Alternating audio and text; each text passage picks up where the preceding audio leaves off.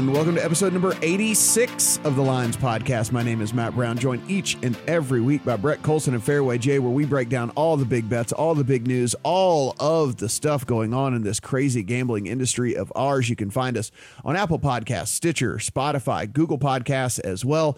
At The Lines US, at PlayPicks US is where you can find us on the Twitter machine. So go in and give us a follow over there as well. We'll talk some NFL and NBA betting news, which is pretty crazy that we have each league in the same week to talk about, but some interesting stuff coming out of there. Of course, we will look at the big games this week, and let's kick things off here with just we talk about, we bring you some of these big bets whenever we hear them roll across, and we certainly want to talk about those and the whole Mattress Max situation. But man, this is something out of the DFS world. And Brett, this is, look, if you've played enough DFS, we've heard of some pretty crazy beats that have come along the way, but this might be the one for the most amount of money that I've ever heard of.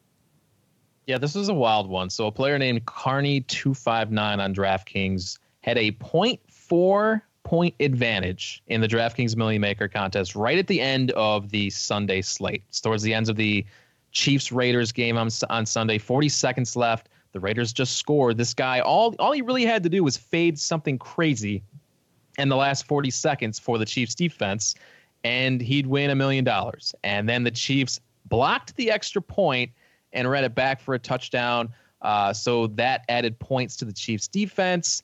And Carney259 dropped from first place into third place behind two people who had the Chiefs defense.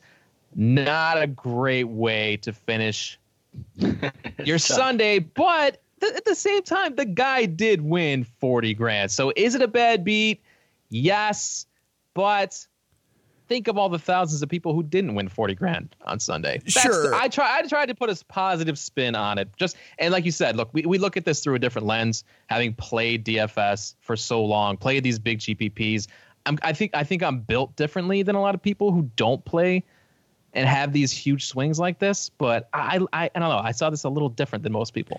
Yeah, I mean, Jay, I guess we sit here and we say, quote unquote, cost him $960,000 because he ends up with 40 instead of the million. But if you look at it, I mean, the million was never his in the first place, so you can't lose what you didn't actually have. And while he was in position to win the money, he had not actually won the money yet. So, it's one of those things where in these crazy gambling situations, I mean, you've had bad beats in betting. I've had bad beats in betting, poker, whatever it might be.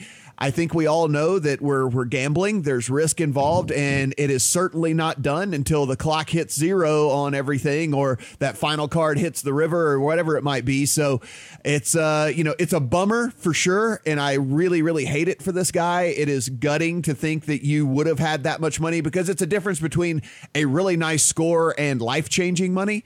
But the money was never actually in his possession anyway, so it's kind of just it's more of just a bummer than anything else. It's great for the other two guys.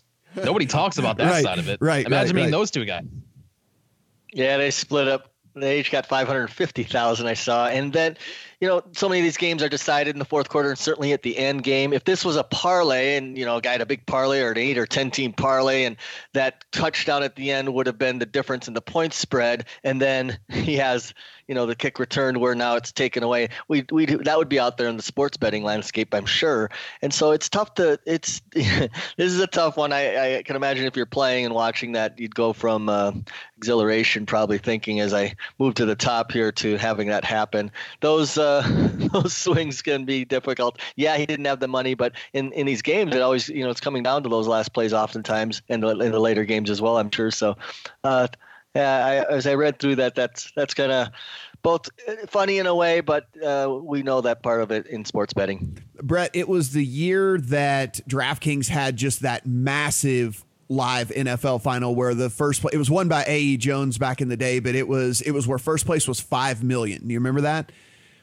for the NFL Live Final, and I think they valued the actual seats at something absurd, like $85,000-$90,000 or something, right? Like because they needed them to be, you know, that big in order to make the prize pool that they were going for. And I think the prize pool was like 10 million or something, with 5 million going to first.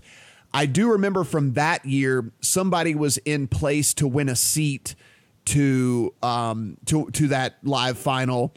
And basically what had happened was Drew Brees had like 7 yards rushing in the game. And then the Saints were up so big that they went out and Drew Brees took 3 knees and lost 2 yards on each one of the 3 knees that he took. And it took away 6 of the 7 rushing yards. And the guy lost by 0.1 points.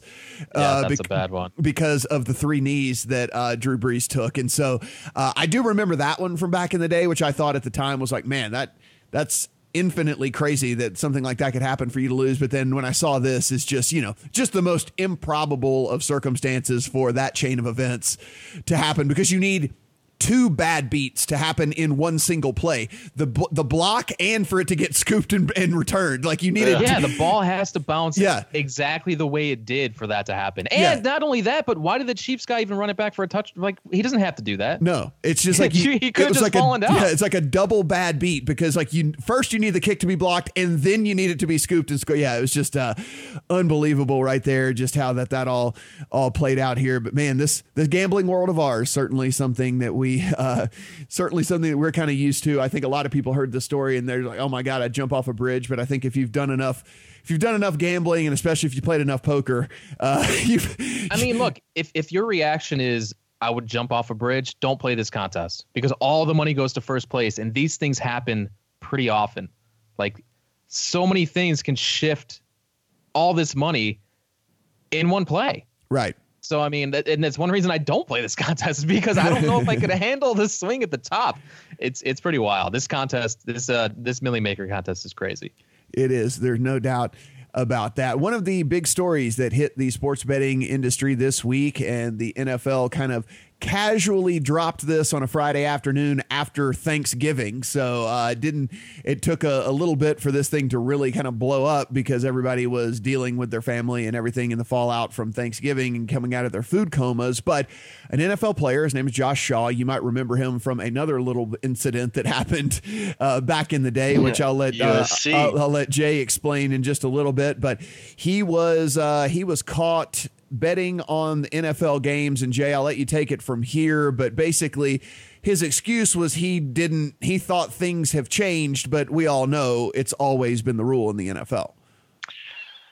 Yes, apparently he thought with the legal sports betting that he could bet on games, but not allowed by NFL players, personnel, and others in the industry that bet on games. So it came out that he bet a 3-team parlay that included the Arizona Cardinals. He's obviously out with a shoulder injury. But what I had a difficult time, I guess, as I read through this, is he's going to be suspended. And what I had a tough time was he filled out an application at Caesars.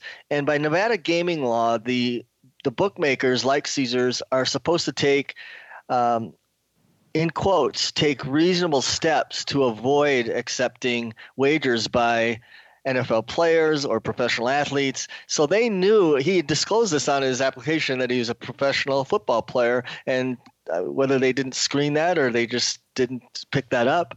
I kind of thought as I read through that, well, God, they should have definitely said you're not allowed to bet here, but they did, and they ultimately reported it to the Nevada Gaming Board, which brings the NFL's attention, and obviously he's being slapped with a significant suspension because of the gambling that's not allowed by the players. So, but anyway, he did make a bet. He's acknowledging that, and if you get back to what you remember, back in 2014, he was athlete and a football player at USC, and he injured his ankles actually from a third-story balcony, but he went on to say that he had the injury happen because he was saving his drowning nephew, which of course never happened. So he's had some issues in the past with lying and not acknowledging some things, and now he's acknowledging that he didn't know about the gambling laws apparently, but that shouldn't be the case. Yeah, I mean, Brett, if we take a look at this, I've heard some people try and say like,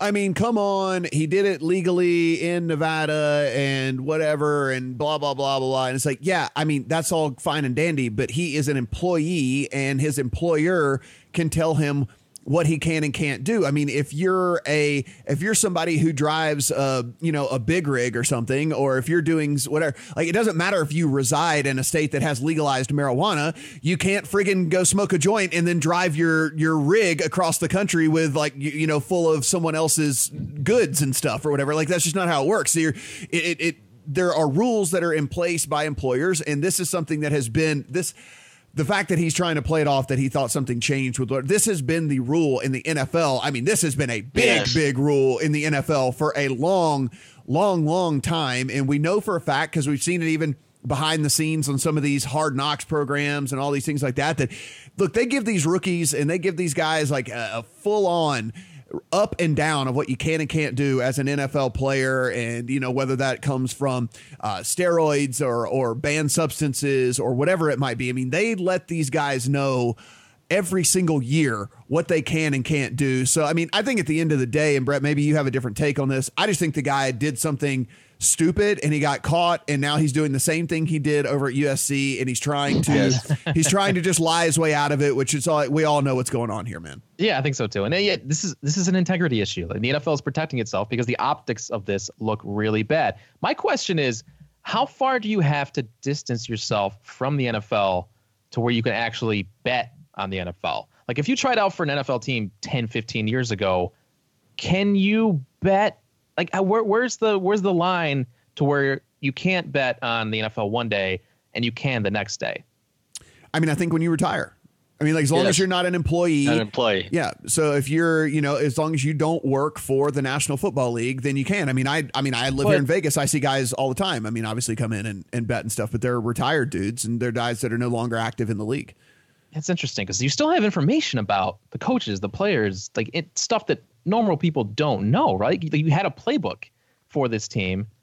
You can bet on or against the team the next year. Well, yeah, but I mean, that's no different than any of these inside. I mean, a lot of these betting syndicates have, moles inside of teams and things and whatever, and they get inside information. I mean, it's just a little more public if it's an athlete, whatever. But I mean, it's, getting information and getting inside stuff is, I think is just kind of part of it. But, I also look at this, Jay, and I'm curious as to your thought here. I mean, this is a guy, look, Josh Shaw, as you mentioned, he was on IR, had not played a down for the Cardinals all year long as it is anyway. So not anything that really, he's not a big name guy. The fact that they come out, suspend him for the rest of this season, he wasn't going to play the rest of the season anyway, and then suspend him all of next year. This is definitely the NFL. I mean, this is like essentially a threat in public, right? I mean, this is basically them letting the rest of the league know, hey, look at what we're going to do to this guy. Don't let this be you. Yeah, I think they brought the policy up again just before they announced that this was coming down, again, sending a memo out to the teams and the players, again, just a reinforcement. But like you said, they know all this before the season. They're briefed on this over and over. This is just ignorance. He just is playing it off like he didn't know, but the reality is he does, and he made a mistake, and he's going to pay a price for that. One other comment about like the insider stuff, and again, I'm not a horse racing guy, but I do know that trainers can bet on the races, and believe me, they're impacting the races because some of those guys are definitely cheating. They're giving drugs to their horses, and you got inside information in a sense like that, where they know that, what they're giving. And in relating to sports betting, guys that are still or guys that are now out of the league, yeah, they might know personnel and playbooks and others that, but that's a non-factor. I think is, like you said, there's syndicates and algorithms and people that are really digging into numbers, just trying to get the bookmakers information, but that's different. This is ignorance on his part, and he just made a mistake, and he's going to pay a penalty for it.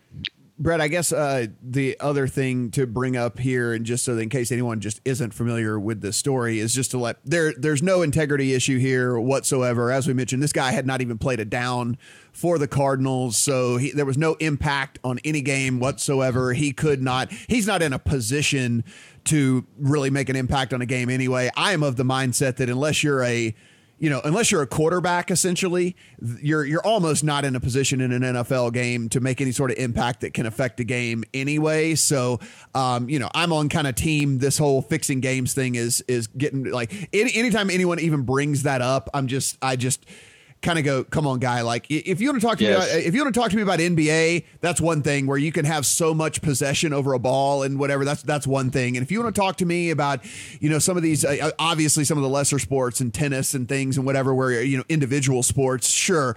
But like, unless you're an actual quarterback in the league, you don't have enough impact over a game to have any sort of anything that could sway a point spread or a total or anything like that. And then you look at that a little bit deeper. One more layer is these goddamn quarterbacks make so much money as it is anyway. You couldn't pay someone enough to throw a game or to fix a game because they're making friggin' $20-30 million, to play in the NFL. And if you're a second string guy, you understand that if you go out there and play well, that you're in line to make $20-30 million or whatever, because we've seen it time and time again that these guys go out and have 5 good games and then get signed on these massive contracts or something. So, I just want everybody to know that the integrity of anything that went on here is a non-issue. I agree, but I guess that's why I'm more confused as to why the NFL kind of swept this under the rug. There was no transparency about the investigation. That doesn't sound like the Cardinals even knew this was going on. So why aren't they being upfront about this and getting ahead of it? And just I don't understand why they just kind of threw this at us on a Friday after Thanksgiving. Oh, why?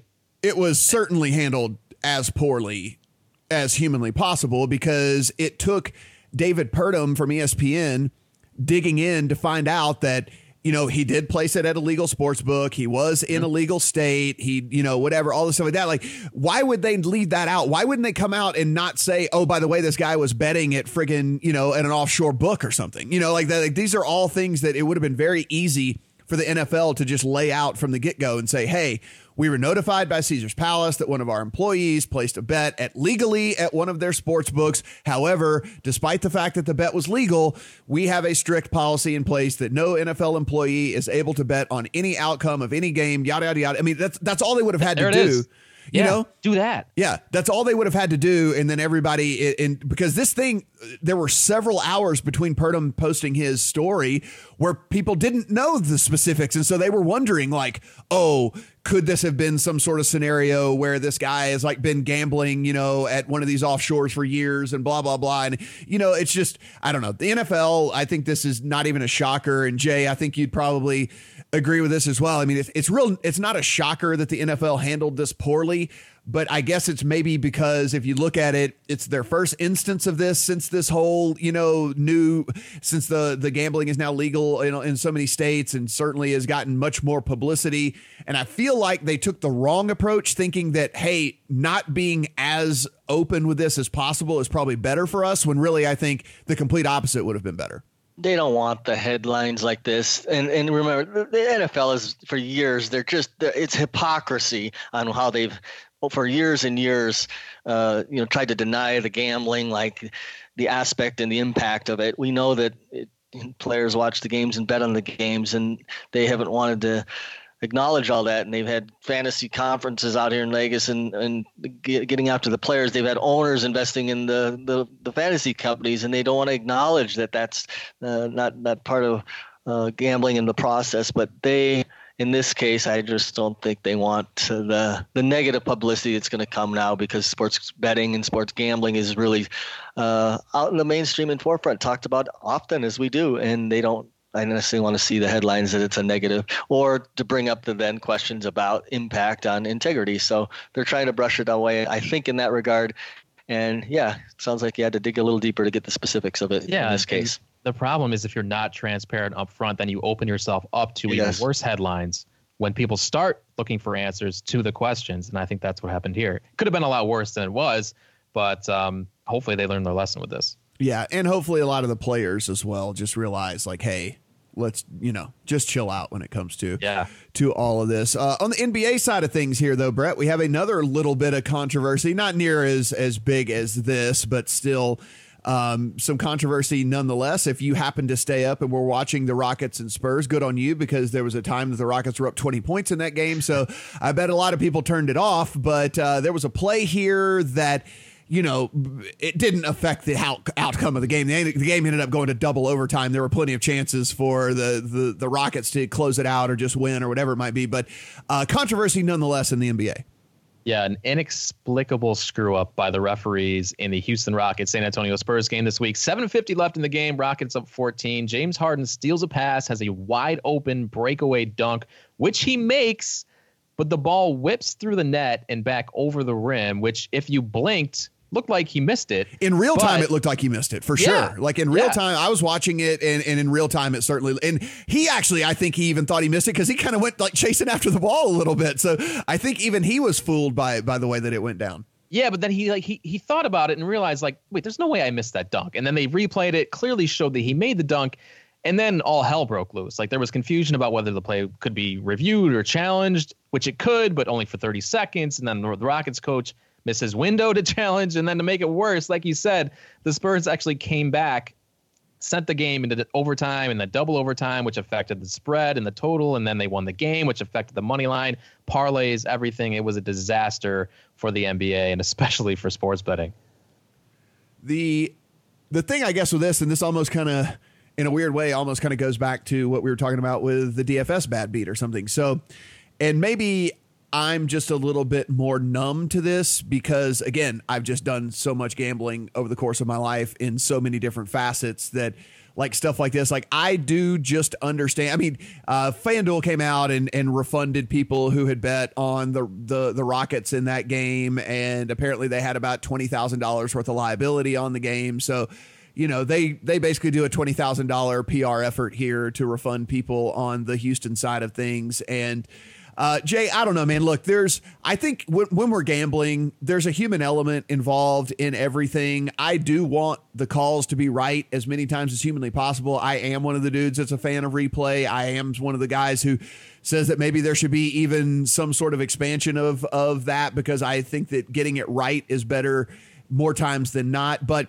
there's going to be human errors. We still have human referees out there. Stuff like this is going to go down. So, I don't know. I guess for me, I don't see all of the jumping up and down and the fists waving in the air and things like that when it comes to this, because I just kind of chalk it up to, well, you're gambling. Every now and then it's going to be there's going to be some human stuff that is involved in it. Yeah, I agree. And in this case, again, they had a 14-point lead. Did it impact the ultimate result? Probably not, but they had the opportunities to continue to put the game away. And these kind of calls, we have human error and we have mistakes. I definitely think you need to embrace technology, which these leagues have, and I'm about getting it right as well.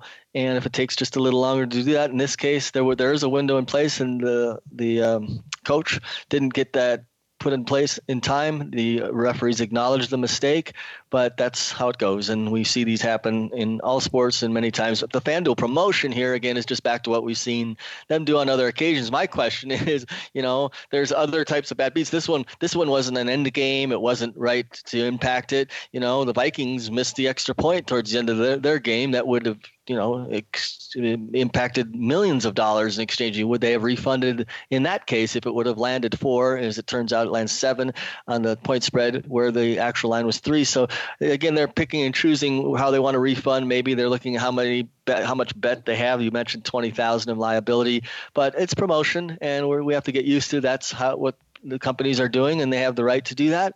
And it's good for PR, but it's also good for customers and making them feel better in this case. Yeah, it puts the books in a weird spot because then it turns into a customer experience issue. And surely that's why FanDuel decided to offer refunds here. The thing is, for every bettor who's on the losing side of these missed calls, there's a bettor who's on the winning side of it too. So like you said, this is part of gambling. This is what this is. I think we need to stress this. This is gambling. Like these refunds and all these the karma committees to stuff. These are all gimmicks. That's not sports betting. Like this is what sports betting is. I wish that we could get referees who could get it right all the time, but that's not going to happen. So, I mean, this is what it is. Like these things are going to keep happening. And, this is just part of the randomness of it. Yeah. I mean, and I think the other thing. Variance. Yeah. And yes. I think the other thing that we should clear up for people who maybe have never dealt with any sort of something like this, and especially as we move into the expansion into all these other states, is be sure and take a look at the rules of your sports book at all times, because the reason FanDuel gave a refund here it certainly was not because they had to. It was because they just chose to. There's a thing in their little bylaws that says at their discretion that they can, do whatever. But the majority of the time, and Jay, this has happened just a couple of different times out here in Nevada that has made a little bit of news, but the majority of places, if you read in the little house policies, will always say that however a game concludes at the end of the evening is how the result will be considered final, because we have had stat changes come in before. We've had these different things happen, especially on prop bets. You've seen this time and time again. If you don't have, everybody wants to be paid out at the end of a game. And so props get scored and they get paid out. And then we've seen where there's been stat errors and things changed and whatnot all over the place. And that's you don't get to go and get cash your ticket the same way they don't get to come and take the money back from you if it goes the other way with you. It's how the game is at the end of the night is how the tickets are scored. Absolutely. Then, like Brett said, we're gambling. We know the risk, and we should know the inherent risk involved. And there's other odds and advantages, and we have sports books that pay out parlays differently for above 3 teams. You have to know the rules of the books and make the decisions on where you can get the best bang for your buck. And in this case, if you join FanDuel, you know that they're going to have some promotions, and some of the other books as well. They're going to have promotions where if you have a tough luck or a hard luck in this case, you're going to maybe get a refund, and that is good customer service, I guess, in a sense, or karma for them. But there's other ways to do it as well. And we're back to just discussing that the gambling and the numbers and the odds and all of that changes in the marketplace. And in this case, some of the stats and some of the replays could change as well. Brett, if they do end up having to replay the final, whatever it is, 7 minutes and 50 seconds of this game, which, by the way, I looked back, has happened 4 other times in NBA history. They've gone back and replayed games 4 different times. I can't even imagine the promotions and all the stuff that is going to go around this. I mean, it is like, this is a dream scenario for the sports books, actually, because they will be able to promote this like final 750 of this game or whatever. And like, they are licking their chops at this. I can only imagine. You think they would get that much promotion? They can't offer. How about a DFS? How about a DFS where it's a showdown? Oh my God. A 7 minute and 50 second showdown slate. How about that? Let's just increase the variance at all. Any way we can, we'll just add more variance to it. This would be the ultimate. The 10,000 way tie for first in that one, is the way that one would go down. All right, guys, we have some big college football games coming up this weekend, actually starting tomorrow. With the Oregon and Utah game, and of course on Saturday with all the other big games that are going on, all of these conference championship games. Jay, I'm going to start with you, and before we just start breaking them down kind of one by one here, let's talk about this college football playoff scenario that's going on. We believe, and if you listen to all the experts and you believe to all the people who are much smarter than us that have all these super advanced algorithms or whatever, we believe that 3 of the 4 teams are locked in. Does not matter if Ohio State, Clemson, or LSU were to lose, they would still be in the Final Four here. So we're really kind of playing for that 4th spot. LSU holds serve, Georgia gets booted, and then who becomes the number 4 team? Georgia were to win, then the 4 teams that are in right now most likely are your 4 teams that are going to be in the playoffs. As you kind of look at this, let's just assume that LSU holds serve. Who do you feel like is going to be that 4th team in the playoffs this year? I would make the case of Utah instead of Oklahoma.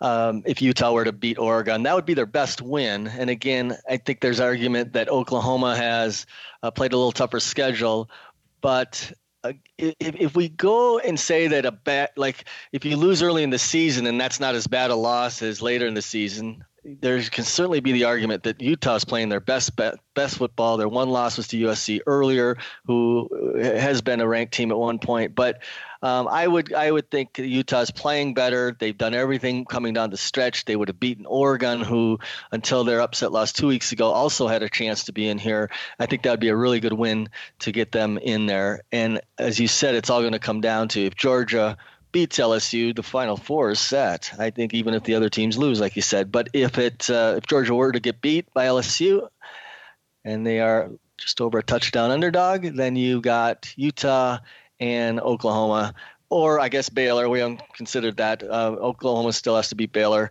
and though I think the Pac-12 this year gets a team in if that's the scenario, and they're going to have to probably look relatively impressive, which is kind of too bad. I think if they just beat Oregon, they should get in. I think they're the better team than Oklahoma. My eye test is what I see, and I think their defense is the difference in getting them in this year. Brett, are you of the same mindset that no matter what happens with the top three teams this weekend, that they're going to move on?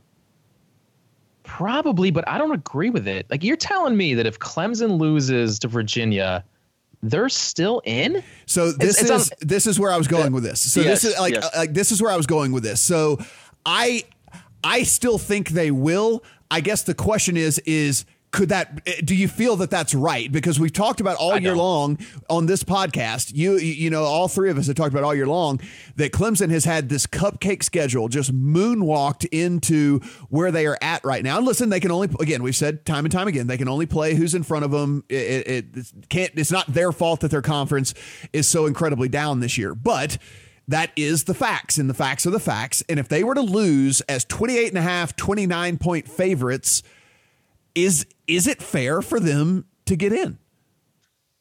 I mean, look, they have steamrolled their competition in the second half of the season. They've handled their business. There's no doubt about it. And I guess you can't punish them for how mediocre that conference was this year. But if they lose to Virginia and Oklahoma and Utah both win, I don't know how you put Clemson in over those other two teams.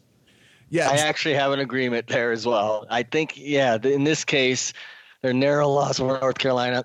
They lose as this big, massive favorite. Yeah, I agree that unfortunately what's happening, Brett, is, and we know this from the bowl games and how they select which teams get to go to which bowls based on fan and travel. You know, they're looking at an ideal situation here. They want Clemson and Ohio State. They want them hooking up like in a Fiesta Bowl. I mean, they want Joe Burrow. They want these kind of scenarios to come about, and it will suck. It'll absolutely suck for Utah and Oklahoma if they win and there's this major upset that Clemson would still get in.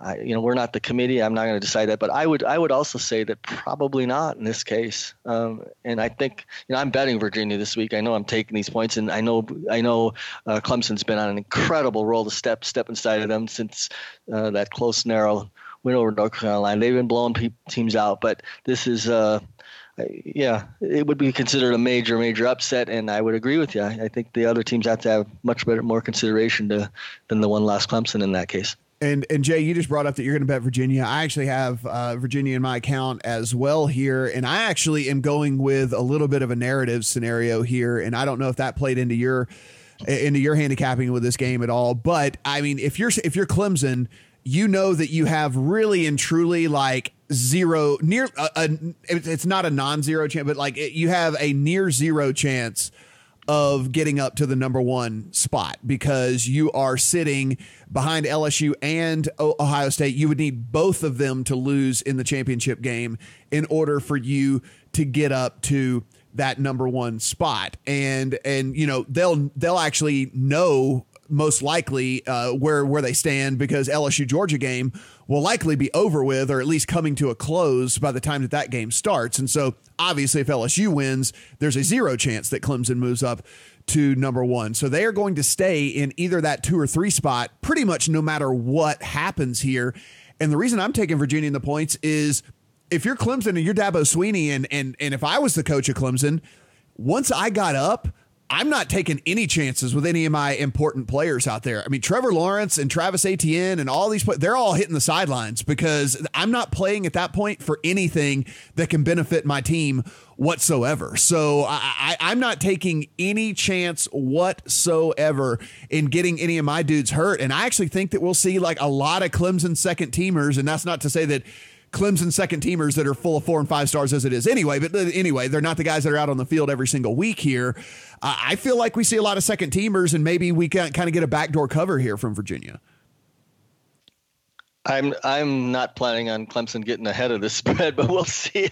I think you're right on though about they just need to win. They just need to win. There's is different than coming down the stretch where maybe they got some style points and they got to make certain that the motivation here is, it's an ACC championship still for Clemson, but Virginia, I mean, this is really dissing them. I mean, these teams play a similar schedule. I mean, they're in the same conference, they play similar teams, and Virginia's biggest loss by 7 points this year, 3 losses, but none by more than 7, and they're capable of staying. And I remember watching the Notre Dame game, and I had Virginia, and I lost that bet, but I will remember watching the first half. I think they either led or they're tied at half, and I was taking double digits, and they messed up in the second half and ultimately got away from them a little bit.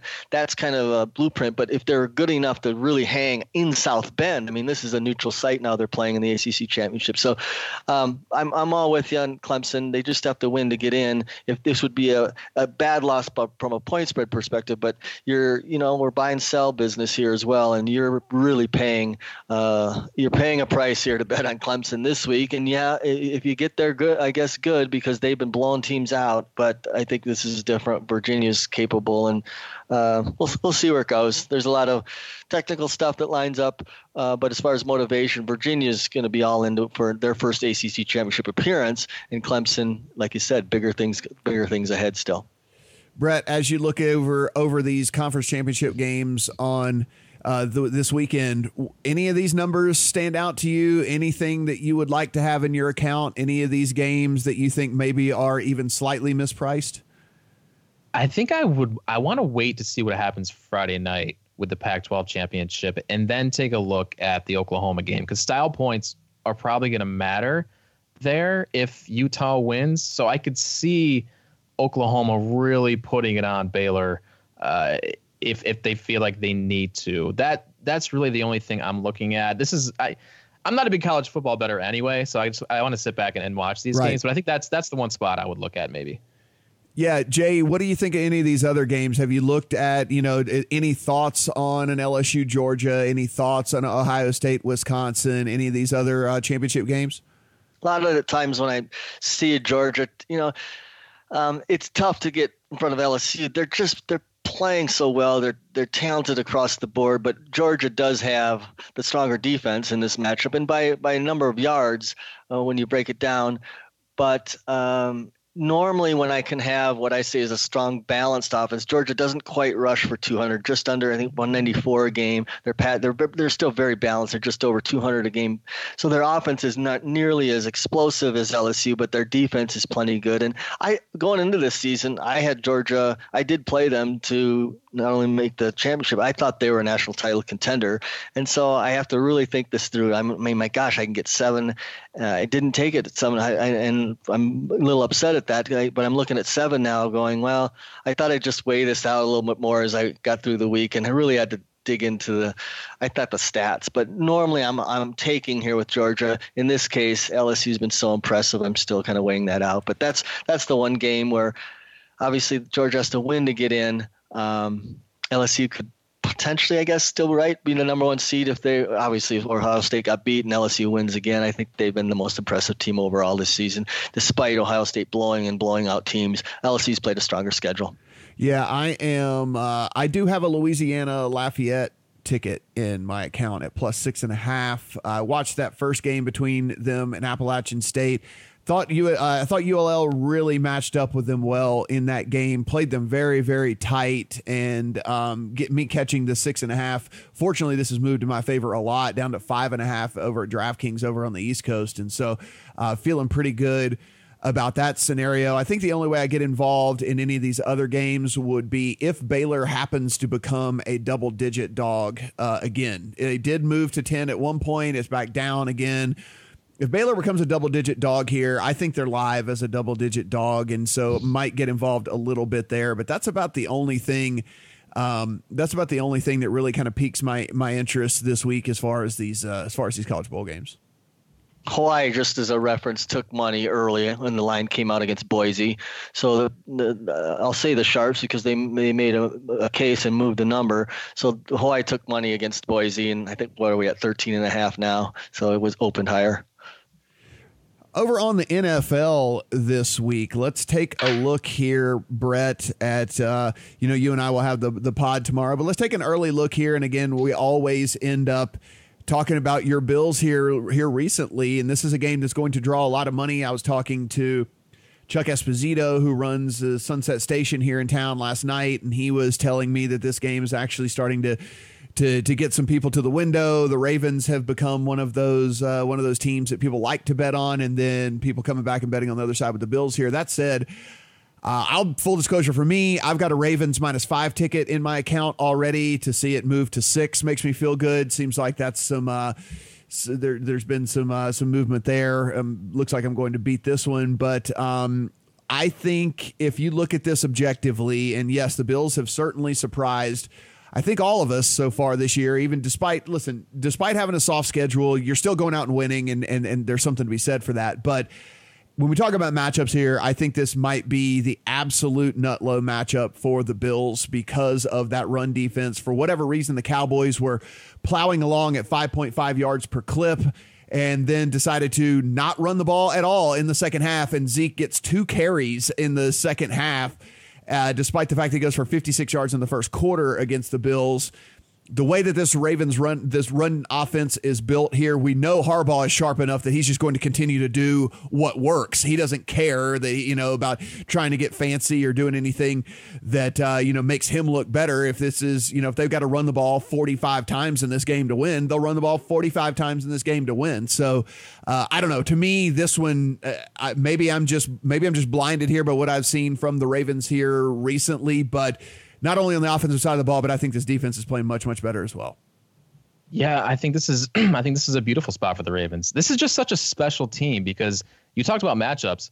The Ravens are a matchup nightmare for every team. This organization looked at the blueprint around the league, every team constructing rosters to stop the pass. So you've got smaller, faster, like rangier linebackers on the field, and the Ravens are like, all right, well, we're just going to come at you with 13 personnel and just bull rush you. And that's what they do every game. Like it's more than just Lamar Jackson. Like they built this entire offense for Lamar Jackson. And then they added Marquise Brown so that teams can't just pull their safeties up to stop the run. Like they have to defend deep as well. It's so difficult for teams to stop this offense.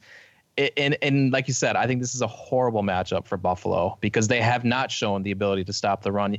And for whatever reason, teams have not attacked them that way, Dallas being the prime example we just saw last Thursday. So, yeah, I'm with you. I think this is one of my favorite plays of the week right now is Baltimore. If you got 5, that's a really nice number. Yeah, there was a 5. There was a 5 here in Vegas yesterday, actually, over at Circa. So when I saw the 5, went ahead and pounced on that for a nice little healthy sum. So we're going to be big Ravens fans come Sunday. Jay, any thoughts on this game and any other games that you maybe already have in your account so far this week? Yeah, I have no argument either way with which side you want to support in this game. I had the Bills last week and teased them even about the double digits. I thought that was a better matchup and a better situation for them. They do get the extra rest into this game. The one thing that gets not enough is maybe Greg Roman, the offensive coordinator of the Ravens. Like you said, dynamic offense, not only power run game, but the way they can spread it and the ability to move Jackson on the run. They have a lot working, and Roman has done a tremendous job with the offense and the play calls, and you can dig in and read a little bit more about the players really acknowledging not only the read pass options and the power run game. But remember, Roman was an offensive line coach, and he totally gets it in this case. They're going to set a record here if they keep this rushing attack around 200 yards. It's going to be the most in a season and for an average. And it is going to be tougher. Buffalo's run defense is very solid. Their defense is very good. I remember mentioning when Denver was going here with their young rookie quarterback, how tough a place Orchard Park in this place is to play in Buffalo for a young quarterback, for a rookie quarterback, for an inexperienced quarterback, for a quarterback that hasn't played there. That's the case a little bit now with Jackson this week and played up in Buffalo, I don't believe, but certainly their offense is a different animal than Denver was when they completely got shut down. So I can make the case either way. I haven't bet it. I'm going to give you guys a pop quiz here. So the Ravens have the longest streak of 100-yard rushing games in the NFL right now. That is 19 straight games with at least 100 rush yards in the game. I'm going to give you a pop quiz. How many starts do you think Lamar Jackson has in the NFL? Yeah, the answer is 19. Yeah, the answer is 19. Do you want us to answer? Yeah. The answer is 19. Okay. So he's 16-3. I was going to say, under 25 for sure. Every single start he has in the NFL has just changed the way that this Ravens team functions here. 19 straight games with 100 yards, 19 starts for Lamar Jackson in this. It's the longest streak since the 2015 season when the Cowboys had gone 19 straight games with over 100 yards rushing as well. I mean, this is just, as you said, Brett, it's just so incredibly dynamic and so diverse, and they're able to get it done even when he doesn't throw. I mean, we saw last week, and there was some slop going on and all that, but they were still able to get it done. He only threw for 100 yards, and like that's just, I think there's something to be said for that you can still win games against good defenses even when you don't have anything going whatsoever through the air. They went against the grain of what everybody else is doing, and nobody can stop it. It's been a lot of fun to watch. Let me just comment once more, because we hear the narrative all the time about it's a passing league. It's become more passing. And, you look at the teams at the top that are dominating in the running game, San Francisco and Baltimore, and it's not just the rushing yards. It's the carries. I go through this. I mean, I've been documenting this for almost 2 decades, and I put it in a spreadsheet every Sunday night or Monday at the latest as the Monday night games finish. And I can tell you that teams that outrush their opponent by at least 30 yards are 95 and 45 against the spread. It's the lowest actually at 68% success rate. It's the lowest I've had since documents. Never finished below 70%. And yet the Ravens are just dominating the running game. Not only carries 37 a game, rushing 200 yards a game. When you can outrush your opponent and control the line of scrimmage, you're wearing down the defense. You're opening up the passing in the short game and actually the deep game, because they're going to have to come to the line of scrimmage to try to stop that more often. And teams that rush for at least 150 yards in a game this year are 63-12 straight up. They're 57-17-1 against the spread. That, again, if you can find the right matchups, I mentioned this when they went against the Bengals and the Bengals couldn't stop anybody, that it's just, I can't bet like in a big underdog even catching those points, because my numbers don't suggest that in any way they're going to slow them. So the Bills have to try to find a way to slow that first. That's I like the fact that I'm disappointed myself that I haven't been on the Ravens more, knowing that the rushing things that I continually track and keep on top of, and knowing maybe just not enough confidence in the passing ability. But we've seen that Jackson has been able to do that very well as well this season.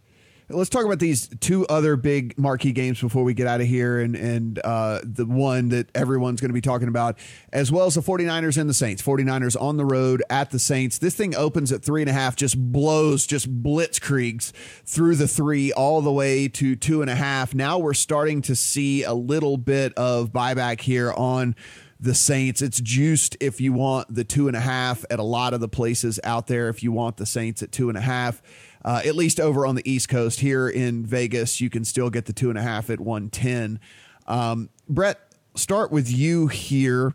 You take a look at this 49ers team. It is back-to-back road games. They stayed out on the East Coast. They went and practiced over in Florida. So Florida to New Orleans, not a big trip or anything like that. They're not going to make the big cross-country trip. But it's still back-to-back roadies. They still have not been home, going back to their training facilities, their whatever, after a, pretty hard fought game just last week. Yeah, you're breaking routine. This is their third really, they blew the Packers out, but this is their third really tough game in a row. And I said it on Tuesday when we looked at the early lines. I think this is potentially a letdown game on the road here for the Niners, coming off a really hard-fought game last week, and New Orleans at home. I do like New Orleans quite a bit here. I think this is going to be a really tough one for the Niners. Jay, this is like one of those games where you could take the Saints at 2.5. This thing's probably going to get back to 3 before kickoff here. Ping pong and back and forth. Then you take the 3 on the 49ers. You hope it just lands on 3 and you win one of the sides or something like that. I mean, like, it's this is certainly going to kind of, I think, between as we sit here on Thursday and Sunday, I think this thing is going to hit 3 back down to 2.5, 3 back to 2.5, probably, maybe three or four different times. Yeah, major matchup here, obviously, not only for division first place San Francisco hanging in there, but for the number 1 seed potentially and then getting the tiebreaker with a victory. Like you said, the Niners not in the situational and scheduling, it's more favorable to New Orleans, but elite defense, we've seen that shown out of San Francisco in the matchup. So I'm looking more at the total than banging my head on which team's I think it's going to be a close contest. And I just, then maybe a turnover is the difference and you're scratching your head when you have a margin of 4 and because of a turnover. But I think it's going to be, we've seen the total come down just slightly from 45.5 opener. It's 44.5. And if you look at the matchups, the Niners pass defense is exceptional. That should be able to slow Breeze and do what they do. The situation to be able to have to play back-to-back road games off a physical game with Baltimore, the Niners are going to try to continue to run the ball as they do. I think the under is a better play in my look at this, and I probably should be betting against. I think it's going to come down just a little bit more, and that's the way I'm looking at this playoff type of environment. I don't see a lot of big plays in this game, so that's the way I'm looking at it more on the total. The other game everyone's going to be talking about, the New England Patriots and the Kansas City Chiefs. This thing opens as 3.5. It gets some early Chiefs money. And as we sit right now, if you look over on DraftKings, it looks like the Patriots money is starting to come back in. If you want the 3, it's juiced to 117 there at DraftKings, actually juiced all the way to 120 if you want the 3 at FanDuel Sportsbook. So we are starting to see people come back in on the Patriots here. Jay, this is an interesting scenario. Actually, even here in Vegas, some juiced 3s as well. You can find just a flat, the 110-3 over at stations and at the, it looks like, maybe it's only just the stations at this point. Westgate, it looks like maybe. But how do you see this thing kind of breaking down? I mean, I understand the early money when you were getting the hook on the Chiefs. And were you a little surprised? I guess I'm a little surprised that the money is already rolling back in as hard as it is on the Patriots here as we sit on a Thursday. Yeah, I think I'm going to have bet somewhere on the Chiefs here. I'll at least tease them. And the concern continues to be potentially with their defense. Clearly, the Patriots have the superior defense, yards per play. They're number 1 in the AFC at 4.5 yards per play. KC's allowing 5.6 yards per play. But again, we have to project how our team's playing now that Mahomes is back. This offense is dynamic. I almost want to say this is potentially a sleeping giant that's not getting enough credit coming into the playoffs. I mean, this was a team that was there last year, lost to the Patriots on their home field with the championship to get to the Super Bowl. And I think they're rounding back into that type of team. And we saw them blow out the Raiders. And I think because of the early softer schedule, I kept talking about New England. You're going to hear a big narrative that they, awful loss here. They don't lose back-to-back games, but this is going to be, and again, a tremendous playoff type of environment. And I like the Chiefs offense, and I think their defense is going to continue to get a little better here coming down the stretch. They showed signs of it certainly against division rival. That was at home. The last 3 games, they've given up more than 5.6, closer to 6.3, I think, yards per play.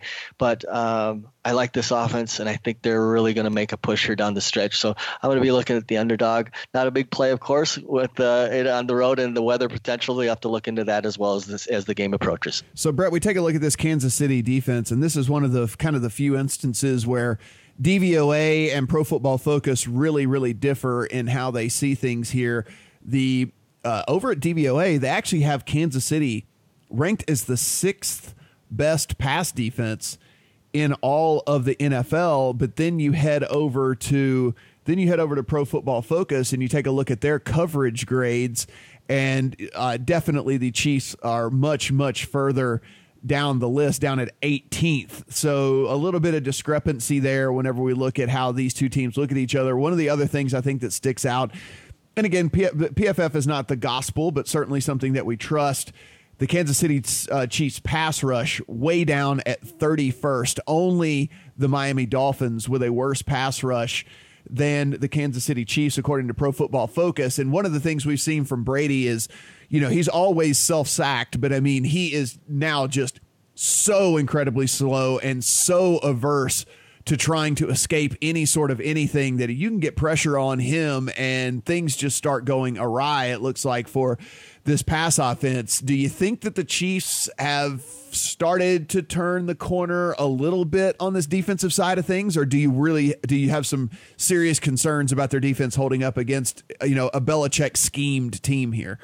A little bit, yeah. I'm not buying that Football Outsiders ranking. My eyeballs tell me differently about that secondary and their coverage unit. But the KC pass rush has looked better of late. Frank Clark finally earning some of that contract back. So, yeah, they're definitely playing better than they were early in the season. As far as this number, I always try to isolate spots to buy low on New England, because even though this roster stinks, they still have the best coaching staff in the league, and they will come in more prepared than their opponent. This Pats offense has been a disaster, but yeah, the Chiefs, they have a lot of holes in this defense, and New England should be able to exploit them the same way they did last year. And this is even a bigger spot with potentially home field on the line. Baltimore facing a tough spot this week. I mean, if Buffalo wins, then they're right in the mix with New England if New England loses this game. So there's a lot riding on these two huge AFC games this week. It's going to be a lot of fun to watch. Yeah, I just I don't know. The biggest difference for me is just the defensive side of the ball. As far as offense goes and the Chiefs, I mean, you can see a lot of parallels, right, between what was going on, what they bring to the table, and what the Texans were able to bring to the table last week as well. I mean, you have one alpha receiver, and same deal with Hopkins. So if you want to try and put Gilmore on Tyreek Hill, which I think would be a bad idea because Tyreek Hill is just so fast in coverage, in man coverage. If you, I mean, we've seen it time and time again, right? I mean, he can just go to the house at any given time if he's able to get you beat. So I actually think they'll probably take Gilmore and put him on like a Watkins and try to double Tyreek Hill. And if that's the case, then, Travis Kelce is still there to run crazy in the middle of the field. Whatever. I feel that there is, when you go up against this Patriots defense, they've had a ton of success against these teams that don't have a lot of multiple options. But you saw this past week with the Texans that even though they took Hopkins, not necessarily out of the game, but he certainly wasn't as effective as he is against normal defenses. They still had other options in, using Duke Johnson out of the backfield, in Kenny Stills, in Will Fuller, even Darren Fells, at the tight end position was able to move the ball down the field. And you could argue that the secondary options for the Chiefs are actually even better. And so I see a lot of parallels as to how this Chiefs offense could attack the Patriots defense. I guess it would just be, can the Chiefs defense stop the Patriots from scoring enough in order to win this game? Yeah, and we talked about that with the Cowboys game too. And due to the weather, the Cowboys couldn't really deploy all of their weapons against the Patriots, and they still covered. So I can definitely see that angle of it as well. My big thing here is I think just buying low on the Patriots off a loss, and I mean, just the KC just absolutely wrecked the Raiders last week. The look ahead on this was, I think was it 3? No, it was actually 4.5. Yeah, 4.5. So this moved 1.5 points after last week. So yeah, I'm leaning New England just because of the market shift, and I'm surprised to see a lot of money coming in on the Chiefs. It will be interesting. I mean, if this thing were to get back to 3.5, I think this is probably a scenario where you're going to catch me coming in on the Chiefs. And even if it doesn't, maybe I don't run a lot of 7-point teasers out there, but getting this thing up to 10, getting it up to double digits might be something that could be in my future as well. Have no confidence whatsoever in this Patriots offense. And I know that they're going to surprise me. They're going to come up with a good game plan. They always do. But, it's just, you're just watching the decline of a legend right in front of your eyes here. And it's frustrating to see. They just don't push the ball down the field. And there's really no one to push the ball down the field too. So, be interesting to watch this one. Super fun games though, guys, this week. I mean, between the three that we talked about and even a few more that are on the slate, very much looking forward to this week in the NFL. Should be some good ones. We didn't even get to the Seahawks and Rams, and Brett, you and I will talk about that one on the podcast tomorrow. And of course, we'll have a solo video on that one as well. So, guys, really do appreciate you sitting here through this podcast. At The Lines US, at PlayPicks is how you can find us on Twitter. Of course, Apple, Google, Spotify, Stitcher. We're on all of the podcasting formats, and everything that we talk about, you can go over to thelines.com and take advantage of. And of course, if you're going to play at any of the sports books in any of the legal jurisdictions, you're going to want to head over there. You're going to want to take advantage of the offers that we have. They're the best ones on the internet, and take the free money, take the free bets, take the match bets, take all the refunds, all the things that these sports books are going to give you when you become a new customer. It is your only chance to have an edge on these guys whenever you get going. So be sure and take advantage of all those stuff, thelines.com, for that as well. For Jay, for Brett, I'm Matt. Talk to you guys next week.